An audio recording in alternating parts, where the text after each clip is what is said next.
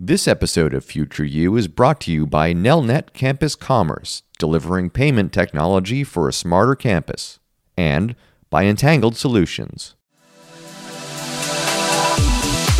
This is Future You with Jeff Salingo and Michael Horn.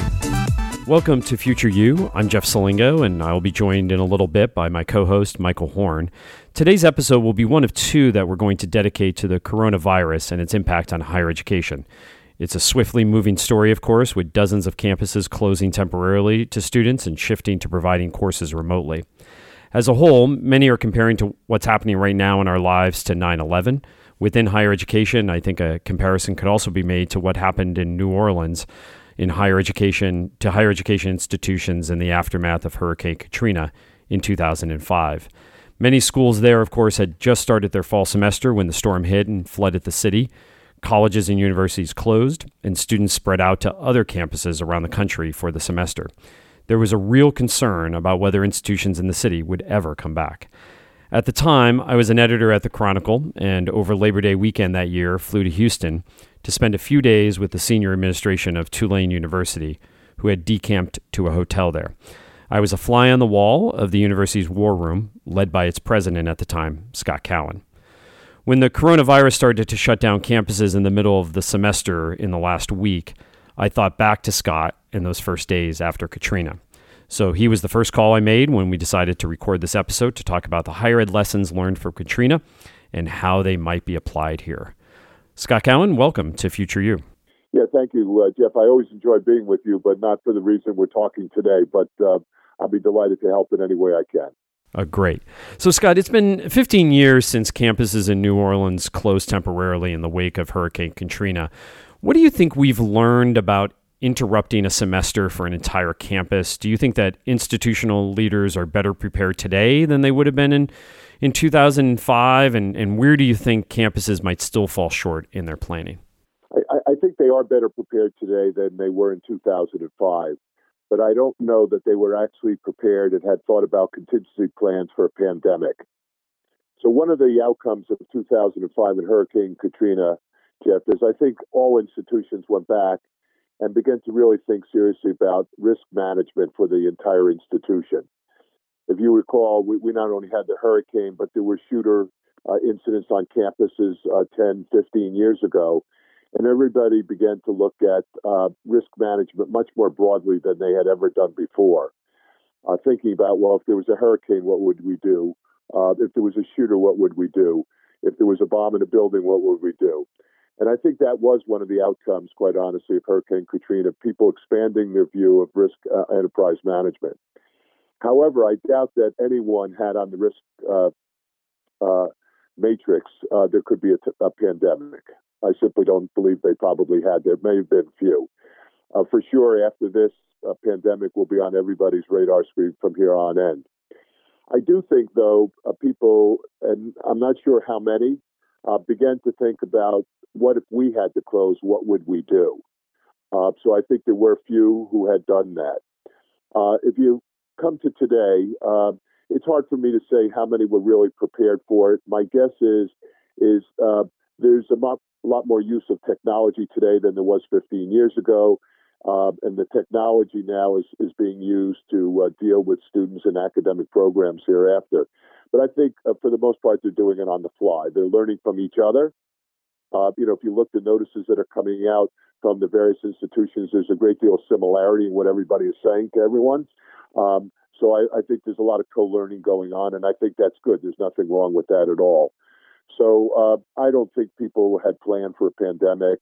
And unfortunately, it's later in the academic year, what also helps that it's happening, in March as opposed to September or October. So they have more flexibility. So, Scott, a lot of decisions are being made on the fly right now, right? And again, similar to what you had to do, because there is really no playbook for this, as you described. Right. So, if campus leaders are triaging their decisions, right? What do you think they should be thinking about first, right? Like in the coming days, if they've already made this decision, and then like next week and the week after, when you think about triaging decisions, how do you think about doing that in terms of what needs to be made when? Yeah, the a couple of things they're doing right away, which I think make a lot of sense. Is obviously at a time like this, the safety and welfare of faculty, students, and the staff is most important, and I think they're focused on that. The second thing I think they're doing reasonably well is that they're communicating. You can never communicate enough at a time like this. People are anxious; they want to know what's happening, and information and transparency actually helps them an awful lot. Now that I think the next task is to say, okay, we've now got this settled out at least for the next month or two. Students are going back home. We're online. What does this mean for the future? And this is where they should be setting up work streams for every particular functional area, whether it's admissions, whether it's finances, whether it's student housing, you name it. And they ought to be saying, okay, let's assume worst case scenario that we could be closed for 6 months or a year. What we would do in that particular case. If it's less than that, we can always escalate backwards, if you will. So I think it's key to get the work streams going and people thinking about if we're closed for 3, 6, 9 months, what would we be prepared and what should we do in each particular functional area of the institution? So clearly it's obvious about the academics. You might be able to do that through technology for a while. But the other part that I think they have to start thinking longer term is what is the financial impact of all of this on their institutions? Not just, in the next few months, but in the next few years. Because the other thing they have to contend with at the same time they're thinking about that is what's happening to the stock market, which means what's going to happen to fundraising. So every revenue stream really has to be pressure tested over, over the next year to say, okay, what flexibility do we have financially? What flexibility don't? And then based on that, what do we do about cost structures? And that leads to a lot of other questions. Yeah, so Scott, that leads to a great question that I see online right now on Facebook groups among parents about paying for college. There's all these questions now around refunds. And this is a demand where, parents and students are saying, hey, we're not living in your dorms, we're not eating your food. We're still getting instruction. So how do you handle this as an institution? Harvard already announced, of course, they have a ton of money, right? They've already announced they're going to prorate, but many other institutions can't deal with that. So how do you, as an institution, handle such demands where parents are clamoring for potential refunds? Yeah, well, first of all, what you do is acknowledge that, that we understand why they're asking for that. But I think what people have to do is to say, listen, we need some time to assess the magnitude of this. And it may take a month, it may take 2 months. We're keenly aware of your questions. We're very sympathetic to them. But we don't know the full scale of this right now. And until we do, it's hard to respond. Now, they'll find the right words for it. But I think to be honest with you, Jeff, I think for people to come out right now, unless you have a lot of money and know that you can handle what the future by making decisions right now, I would appeal to people to say, we hear you, we want to respond to you, we need more time. Because they do need more time, quite honestly. This is all about, as you know, this is all about cash now. What are their cash reserves? What are their lines of credit? What are their expenses going to be? And, the institution has to just not only worry about the students, but all the other aspects of the institution. And to be responsible to all stakeholders, I think they have to do that holistically, not just do it, for one group versus another. Right. So cash is king, right? But we know that many institutions are already living on the brink of financial sustainability, right? When I look at even these Moody's reports, they talk often about, cash flow. Does this just really ratchet it up for some of these institutions? Or, what can they do? If you're a board member of those institutions, what would you be recommending that they potentially do? First of all, I think it will ratchet it up. Let's be honest about it. Because if they're already on watch lists, this is only going to exacerbate the situation going forward. Plus, they'll have the extra challenge, if you will, of parents saying, well, listen, I know they're on the cusp anyway financially. Now this happens. Do I really want my child to go back or even come if they've been accepted? So I think this is particularly problematic for those that are on the cusp financially. What can they do? This is where you start doing contingency planning right now and just say, what are the possibilities? That's all you can do is pressure test every revenue stream, every cost, and say, how long can I sustain, if you will, a situation like this? Can I make it for 3 months? Can I make it for a semester or a year? So it's sitting and doing the analytical and hard work of it. But I would agree with you. I think this will accelerate, if you will, perhaps some closures of institutions around the country that were on the cusp. So, Scott, I want to talk a little bit about the residential aspect of this because, most of these are residential colleges, which have a community, right? So it's not just about taking classes, but you're spending time together, and that's part of the learning process. When you had your students kind of spread around the country for a semester, how did you kind of try to maintain the community aspect of a residential campus when they actually weren't on campus? Yeah, and I can't say that we actually did that, Jeff, to tell you the truth. What I did, though, was I went to all the major cities in the United States. Literally, I went and met with students in them. So, because we had clusters, if you will. The Northeast, there was a big cluster there in New York and Massachusetts and so on. So I fanned out, as well as many of my senior people fanned out, every time we could, to where there was a large collection of Tulane students and talked to them and answered questions and whatever we could do. And that was really the best of it. Now, I will tell you, there'll be a camaraderie around students also. They love their institutions that they go to, and they will find one another in these places. And hopefully that, there'll be some leadership among the students and they'll get together. So many times, because of an incident like this, and this is different from Katrina in some very important ways, but I think they love their institution, and they themselves will find a way to create some community within their home community. But the university can facilitate it by having, if you will, once again, online conversations with students. We did that all the time, where they could call in and see me and or hear me, and I would answer questions. So anything you can do to be visible. You may also recall, and you wouldn't do it now, we actually kept our athletic teams in place. So that was a rallying point to every place around the country where they played. But technology does allow access of leadership to the students, and I would be using that access just to have town hall meetings and everything needed to give them information and answer questions. So, Scott, what did you learn years later about that cohort of students whose semester was interrupted? Were they any more or less committed as students when they returned as alumni, or did they just kind of turn out to be like everybody else over time? No, they turned out to be very special, Jeff. They are probably amongst the most loyal and affectionate to Tulane of any. I constantly get letters after all these years about their time afterwards and how special it was, what it meant to them. And the reason why, and this is why it's different, though, is they came back, many of them, and what they did was they contributed to the recovery of New Orleans and Tulane. They really rolled up their sleeves and got involved, and that was so key to everybody. So I find them to be loyal, to be passionate about the institution, and with the benefit of hindsight, they normally always tell me they learned a lot there about resilience and how to deal with dire situations. So it was much more than that. Very few students just wiped their hands and walked away and say, I could care less about New Orleans and Tulane.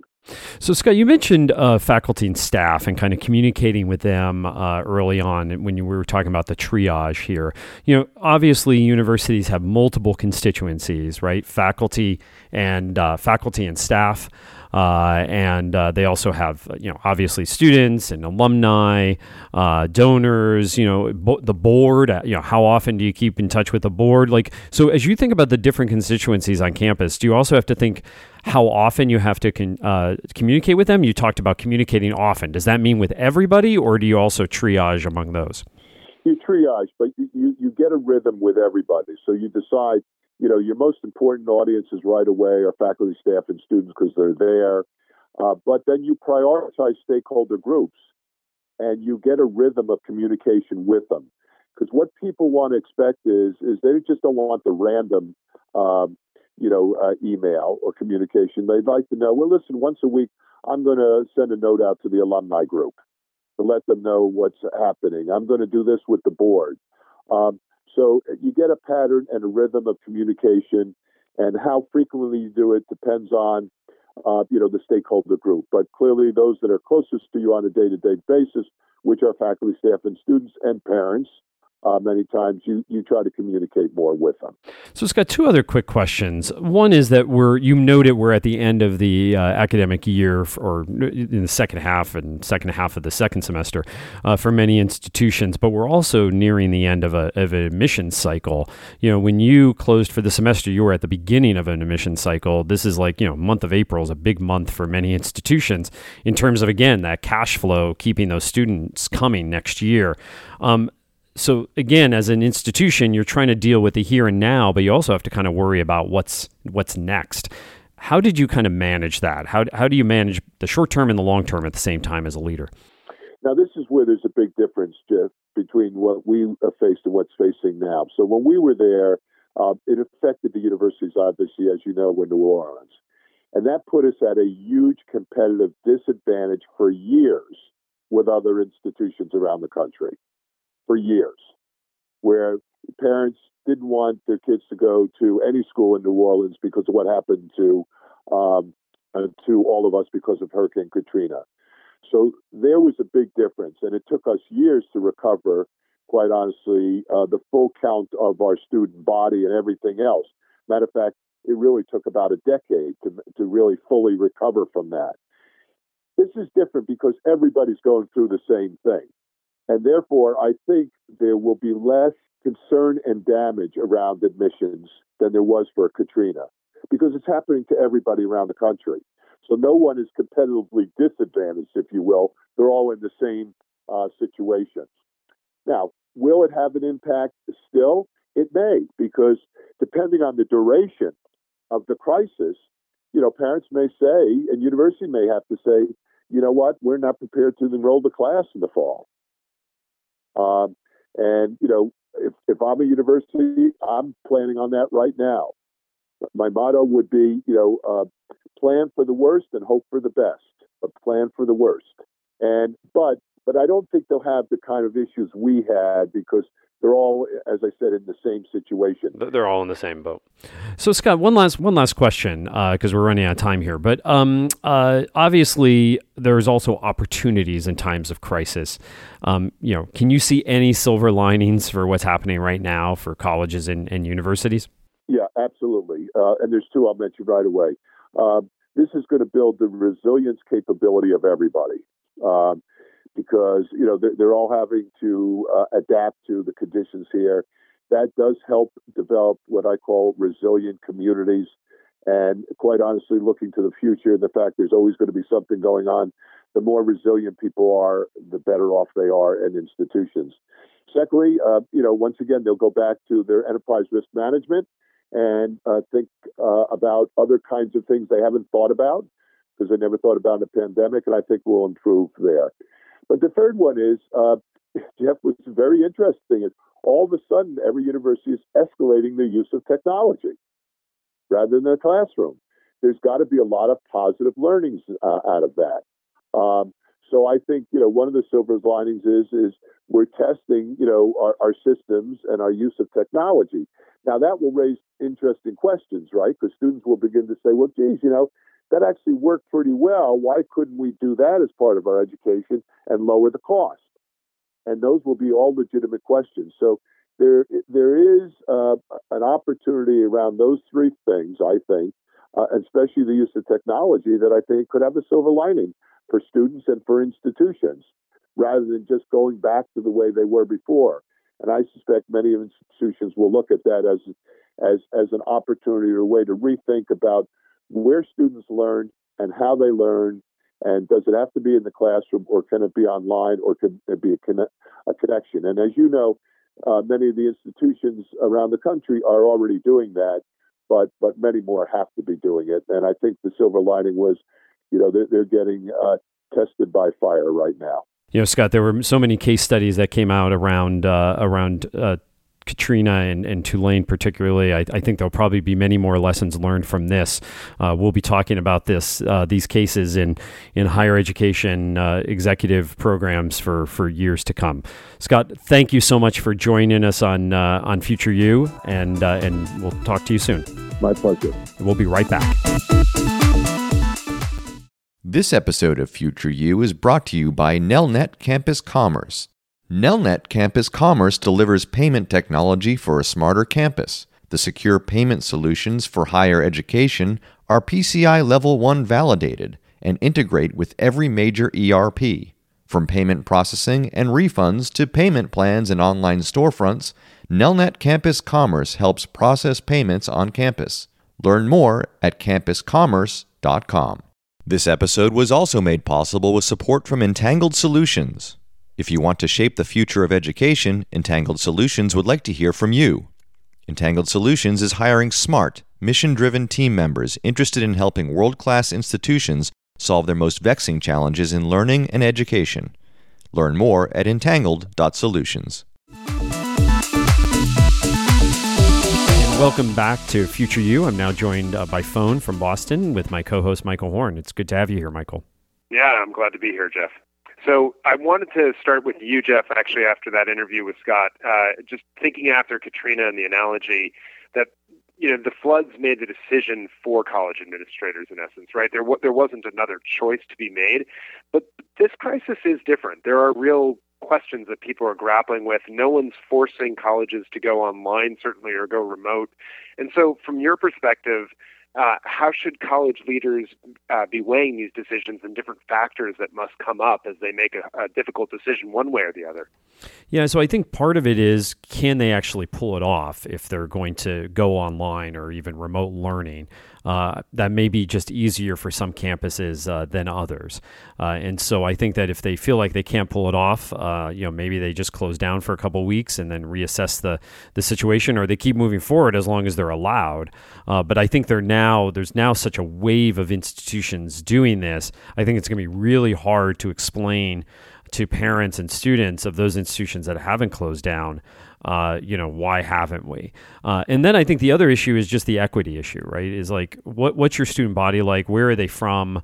Are they local? Do they have other places to go? For example, if it's a residential campus, I think those are the two things that institutions are weighing. Their student body on one hand, and can they actually provide some sort of remote experience from this?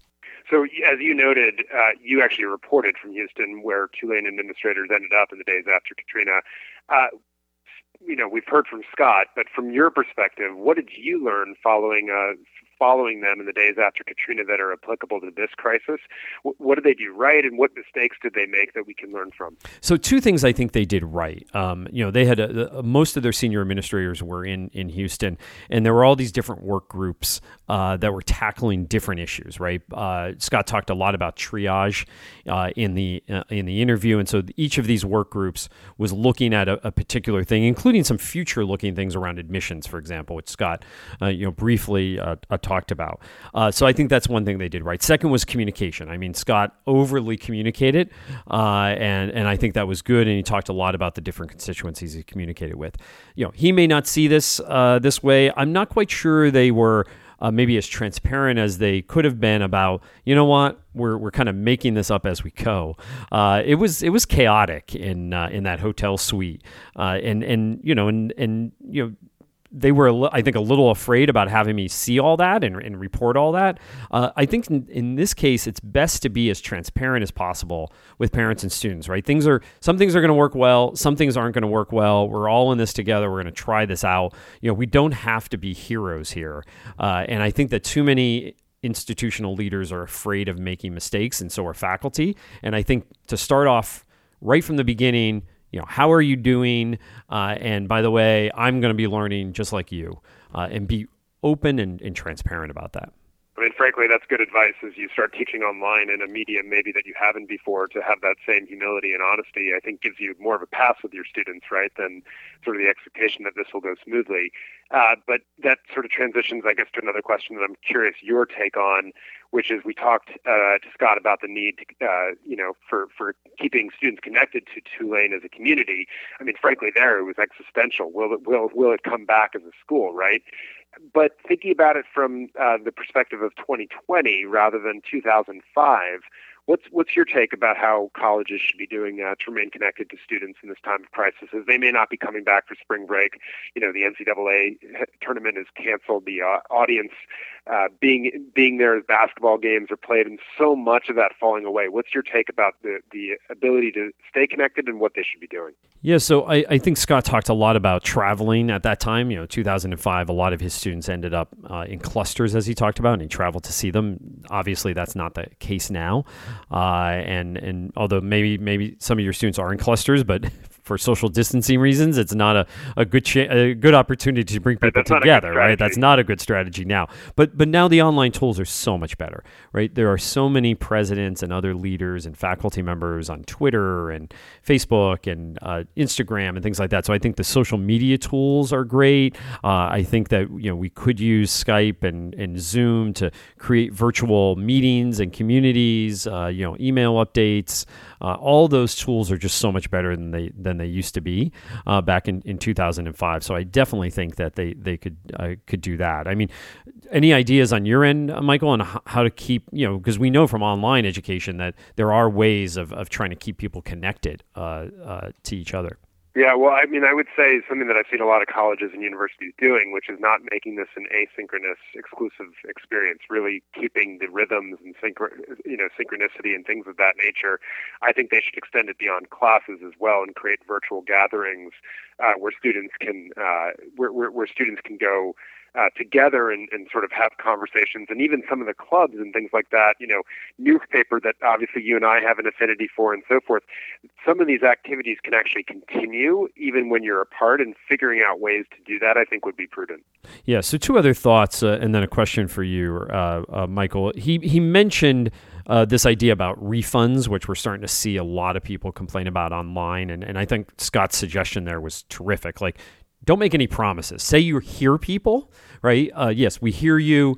We need time to think about that. And you're even seeing this, by the way, among the higher ed associations that are canceling their meetings. They're basically saying, we're looking into this and we're going to work on it. So you're not making any promises that you're held to, which I thought was a pretty good piece of advice.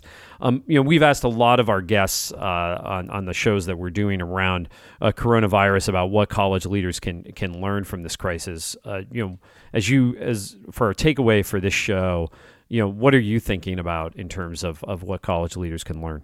Yeah, I'd say two things. One, colleges can respond quicker than people give them credit for when their backs are against the wall. Like, they rally and will move everything that they can to do the right thing for their students, but also their faculty, right? And I think we see that in this.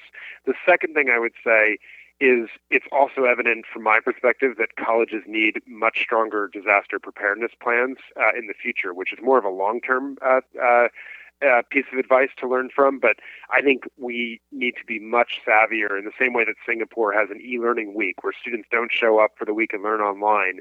We need to be instituting measures like that in the United States and playing out a range of things that aren't just mirroring the last crisis, if you will, but thinking and forecasting what else might come down the pipeline. What about you? Yeah, I think that's a very important point, right? I think after Katrina, everybody talked about a hurricane, and then after the shooting at Virginia Tech, everybody talked about mass shooting, right? We tend to go back to what the last crisis is now. I'm sure that many enterprise risk management plans will have a pandemic as part of it. The other thing that I think I've been noticing this past week is, every institution kind of like recreating the wheel and in some cases copying from other institutions. This to me really speaks to the value of networks within higher education. We really need to build much more deeper and more valuable networks, which I've talked about on the show so many times, because I'm just thinking about in a crisis like this, how that could be so valuable if you were doing more course sharing between institutions, if you were sharing technology. There's all these things that could be helped in a crisis like this that I think are critically important. So thank you everybody for joining us on this episode of Future You. And as usual, please write to us, provide us feedback online about what we're doing right and what you don't like about the show. And until next time, thank you for listening to Future You. Hey folks, Michael Horn here. Hope you enjoyed the latest episode of Future You. And just a reminder to please subscribe to us on your favorite podcast platform. And if you like the podcast, rate us so that others can find us and find out about the good conversations that we're having here. As always, thanks so much for listening.